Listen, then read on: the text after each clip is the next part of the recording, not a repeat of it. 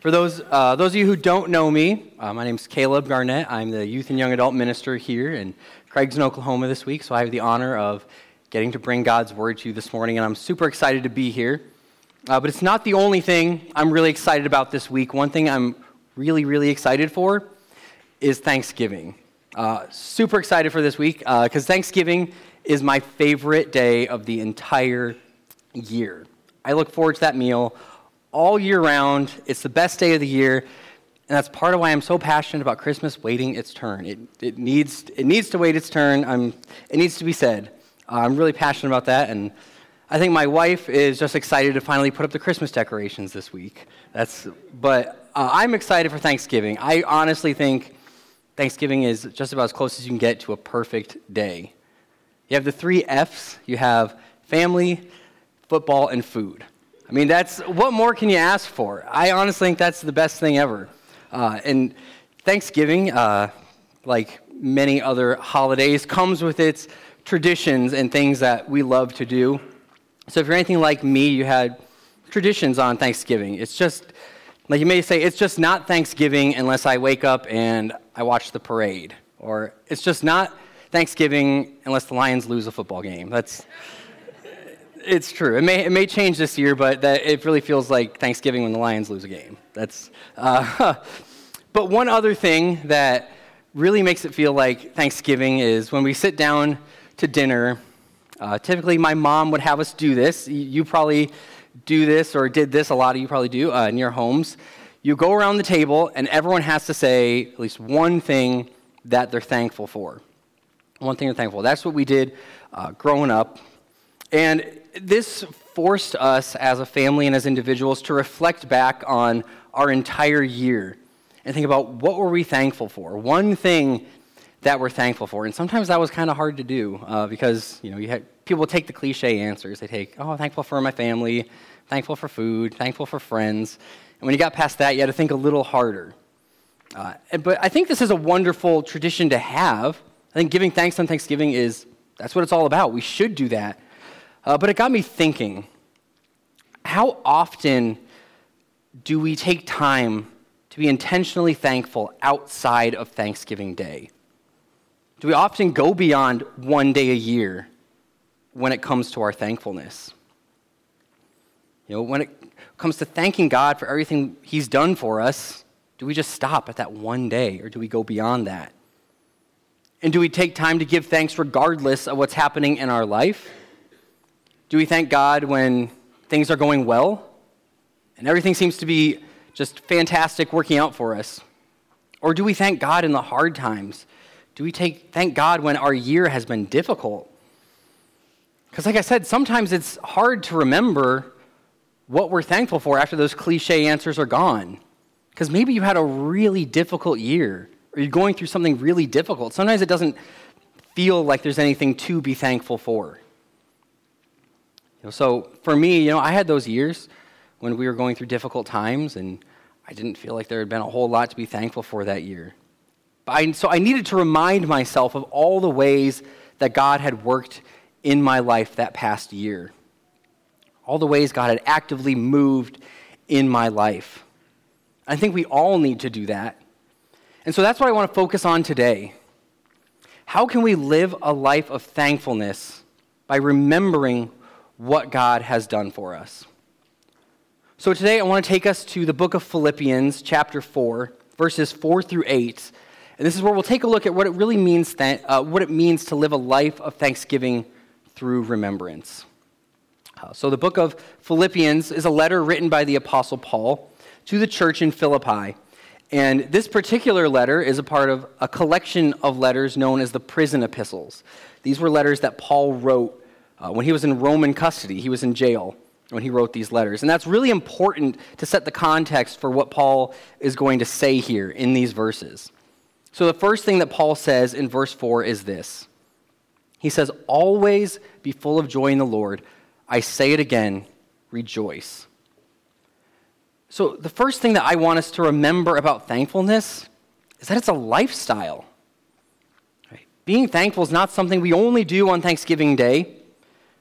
We're called to be grateful even if we're not sitting around a table of food with our friends and our family Even if we're not stuffing ourselves with mashed potatoes and gravy and stuffing, we're called to give thanks regardless. And Paul reminds us here that we're called to give thanks we're called to give thanks in all circumstances. All circumstances. And at first glance, this may seem like something that is honestly impossible to do. It makes it impossible. But you may be going through something extremely difficult right now in your life. You may say, I don't see how there's any way that I can be thankful or that I can be joyful, like Paul says, in my circumstance, in the trial that I'm facing. You say, you don't understand what I'm going through. I can't be joyful. I can't be grateful. Well, Robert Lightner, in his commentary on the book of Philippians, he says this. He said, sometimes the trials and pressures of life make it almost impossible to be happy. But Paul did not tell his readers to be happy. He encouraged them to rejoice in the Lord. Surely there are many circumstances in which Christians cannot be happy, but they can always rejoice in the Lord and delight in Him. You see, thankfulness and joyfulness, like Paul's talking about, and then happiness, those are two very different things. Those are very different things. Rejoicing is something that should always be happening in our life as believers. Paul says, rejoice always. And he doesn't actually use the word thankfulness in this verse, but I believe that they go hand in hand. Because I don't know about you, but I find it awfully difficult to rejoice when I'm not being thankful. And I find it really hard to be thankful if I'm not rejoicing. They go together. You can't separate them. But that doesn't mean it's always easy to rejoice and always easy to give thanks. It's not. Because our human circumstances change quite a bit in our day-to-day lives. And sometimes being thankful is extremely difficult. But it's so, so important. You know, modern science even recognizes this, that it's important to be grateful in our lives, whether you're a Christian or not. Gratefulness is actually really important for us as humans. In an article that was written for Psychology Today, Michelle Tugade, I think I'm pronouncing that right, she's a psychology professor. She specializes in research about using positive emotions in the coping process. And she said this about why having gratitude, even in challenging times in life, is so important. She said, there are two main reasons why gratitude helps us replenish in times of stress. First, gratitude is the acknowledgement of goodness in one's life, thereby affirming that life has elements that make it worth living. Second, gratitude is recognizing that the source of this goodness is at least partially outside the self. Now, I would change the quote a little bit, the ending of it, to say that the source of goodness is completely outside of ourselves, because the Bible makes it clear that there's nothing good about us as people apart from God. But I think her point still stands. We need to realize that there is goodness outside of our circumstances. Right? That one bad thing that happened to you last week, if you had a bad day at work, that doesn't mean your whole life is terrible and your whole life is awful. Right? The current trial that you're facing doesn't define your life. It doesn't mean there's nothing to be grateful for. I know often as people we like to say, my life is terrible, nothing good ever happens to me, because it's so easy to focus on that one bad thing, and I'm guilty of that. I like to focus in on that bad thing that happened, and I like to milk it. You know, I've heard somewhere a quote, I don't remember where I heard this, but they said, did you really have a bad day, or did you have a bad 30 seconds and you milked it all day? Because honestly, that I do that a lot. I do that a lot. But there's goodness that exists outside of our circumstances. And as Christians, we know the source of that goodness is God. He's a God who never changes. Because our circumstances are going to change a lot, but God never will. And this is something that Paul recognized as he wrote this letter to the Philippian church. At this time in his life, he was in chains for his faith. But he knew he served a faithful God who is the same yesterday, the same today, and the same forever. Paul was able to remain thankful and joyful in his circumstances despite being imprisoned.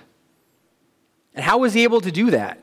See, what was his secret to remaining thankful even in the direst of circumstances. So he elaborates on that in Philippians 4:6, where he says this.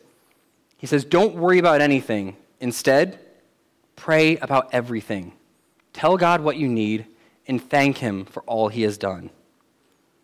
In some translations of this verse will say, with prayer and petition, with thanksgiving, present your requests to God. But for the purposes of this message, I liked the way that the New Living Translation put it when it said, tell God what you need and thank him for all he has done. So as believers, the second thing I want us to remember is that we are called to give thanks through remembrance. Because remembering what God has done is the easiest way for us to remain thankful as believers. Because it's not always easy, like I said, to remain thankful. Thankfulness is not our default setting as humans. We tend to revert to the complaining side and looking at the bad thing that happened and focusing in on that. And we see examples of this all throughout Scripture. So one place that I want to take a look at is the story of Israel. Because they struggled at times with thankfulness, just to put it lightly, So I want to take us back to the book of Exodus chapter 16. In Exodus chapter 16, God has just used Moses to bring the people out of slavery in Egypt. And the Israelites were enslaved for roughly 400 years. And they're crying out to God to deliver them. And God hears their prayers, and God sends Moses, and he delivers the people out of bondage in Egypt. And you would think that this would result in nothing but an outpouring of rejoicing and thankfulness. But that's not the case. Their thankfulness was pretty short-lived. The people of Israel so quickly forgot to give thanks to the Lord for what he had done, and they focused solely on their circumstance. So we see this in Exodus 16, 1 through 3. It says, "Then they set out from Elim, and all the congregation of the sons of Israel came to the wilderness of Sin, which is between Elim and Sinai, on the 15th day of the second month after their departure from Egypt. The whole congregation of the sons of Israel grumbled against Moses and Aaron in the wilderness. The sons of Israel said to them, 'Would that we had died by the Lord's hand in the land of Egypt, when we sat by the pots of meat, when we ate bread to the full, for you have brought us out into this wilderness to kill the whole assembly with hunger.'" This has only been 2 months removed from them being freed from 400 years of slavery. And they're already complaining against Moses and Aaron because of their circumstances. Saying they wish they could have been left in Egypt to die there under the ruthless hand of the Egyptians rather than being led into the wilderness. And, you got to cut them a little bit of slack because that wilderness is nothing to laugh about. I mean, it's pretty harsh out there, but compared to 400 years of slavery, you'd think they'd be a little more grateful. Right? They so quickly forgot everything the Lord had done for them in Egypt. He had performed miracles.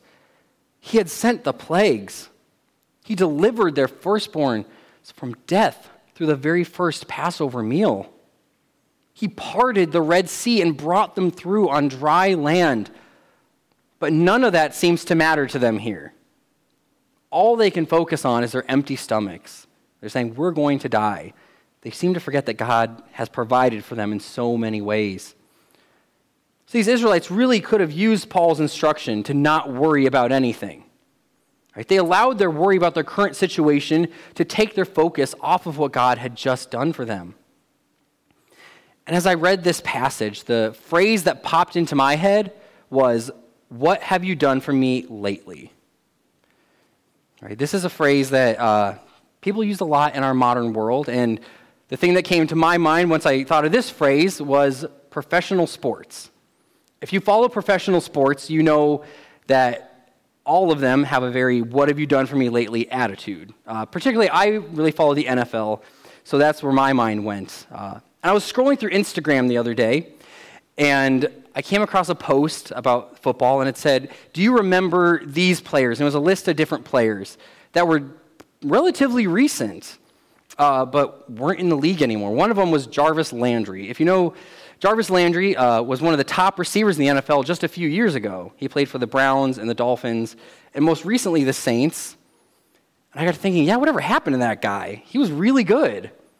And so I Googled him and pulled up his stats, and apparently he was in the league last year, but he only played a few games with the Saints, and now he's not even on an NFL roster, which surprised me because just about 2 years ago, he was one of the top receivers in the NFL. But that's a business where they say, if you haven't done something for me lately, you're out. We'll move on to the next guy. We're done with you. And professional sports, things move that fast. Any professional sport business, or it doesn't have to be professional. It could be your high school team, right? They say, hey, you got injured, next man up, you're done. And sometimes it's understandable in the sports world to say, okay, you need to move on and keep things going. But unfortunately, as Christians, we so often forget just as quickly as they do in professional sports. We tend to forget about what God has done for us. God will move in our life in an amazing way, but then our circumstances change, and we let all of these things that God has done for us be overshadowed by our current circumstances, and that's not the way we should be. We're called to be people who remember what God has done and who live a lifestyle of thankfulness because of those things. But thankfully, the people of Israel, while they are an example of what not to do, they also can be an example of what we should do. They don't always fail in every area. So they actually give us an excellent example of how we should live our life through remembrance. In Joshua chapter 4, we find Israel right after they finally entered the land of Canaan. They've been in the wilderness wandering for 40 years because of their complaining, because they forgot to be thankful. And they finally enter the land of Canaan. God has again dried up the Jordan River and allowed them to cross into the land that he promised them. And Joshua, the leader of the people at this time, gives them instructions on how they are to remember this event. So in Joshua 4:19 through 24, we read this. It says, "Now the people came up from the Jordan on the 10th of the first month and camped at Gilgal on the eastern edge of Jericho. Those 12 stones which they had taken from the Jordan, Joshua set up at Gilgal. He said to the sons of Israel, 'When your children ask your fathers in times to come, saying, "What are these stones?" Then you shall inform your children, saying, Israel crossed this Jordan on dry ground. For the Lord your God dried up the waters of the Jordan before you until you had crossed, just as the Lord your God had done to the Red Sea, which he dried up before us until we had crossed, that all the peoples of the earth may know that the hand of the Lord is mighty, so that you may fear the Lord your God forever.'" See, Joshua intentionally had the people of Israel set up a marker that they could physically look back on to remember what God had done for them, how he had brought them into the land that he had promised them. And as believers today, we should also have these moments in our lives that we look back on to recall all that God has done for us. Henry Blackaby, who's a well-known evangelical pastor, who you may know for his study Experiencing God, that's probably what he's most well known for, he had this to say about why Israel set up these markers in their lives. He says this: "The Israelites experienced a tumultuous pilgrimage. Their doubt that God was powerful enough to give them victory cost them 40 years of wandering in the wilderness. Then God miraculously parted the waters of the Jordan River so they could pass over and continue their conquest. God knew that at times Israel would be facing intimidating enemies and would need a reminder that he was powerful enough to protect them. The Israelites might be tempted to think they'd made a mistake entering Canaan. And for this reason, God instructed them to build a monument on the banks of the Jordan River." And this is the part of the quote that I really want us to focus in on.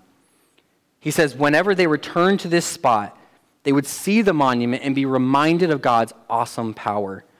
This marker would give them confidence to meet the new challenges they faced." And a spiritual marker for us may not be an actual pile of stones.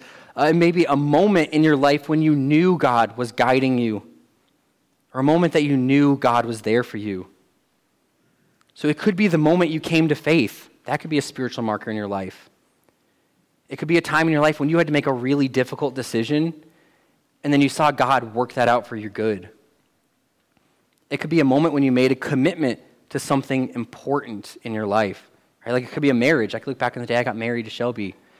It could be the birth of a child, Or, it could be a difficult thing that happened in your life where you say, you know what, that was really hard, but now I see that God worked that out for good. And regardless of what these moments are, they should always remind us that God is working in our lives, and we should set up spiritual markers in our lives. See, just as Israel would need reminders to be grateful of God's power when they faced enemies and trials of various kinds, we also need that reminder, right? We're not going into battle against actual people with swords and things like that, but we still face trials and we still face battles in our lives. So I would encourage every person here today to go home and make a list of the spiritual markers in your lives. Right? Think about the times when you know that God was working in your life, and never forget to be thankful for those things. I encourage you, if you're a parent, do this with your kids as well. Have them write down moments when they know God was working in their life. This would be a powerful exercise. This is something that I want to do myself. And setting up spiritual markers for us is so important because thankfulness results in our peace. So as we continue in the passage in Philippians, we come to verse 7. Philippians 4:7, Paul says this, "And the peace of God, which surpasses all comprehension, will guard your hearts and your minds in Christ Jesus." Peace is something that we so desperately need in this world today. People are experiencing stress and anxiety at unprecedented levels. According to the American Psychological Association, on a scale of 1 to 10, the average adult in America rates their stress level at a 4.9. And these levels of stress only increase when you go into the younger generations.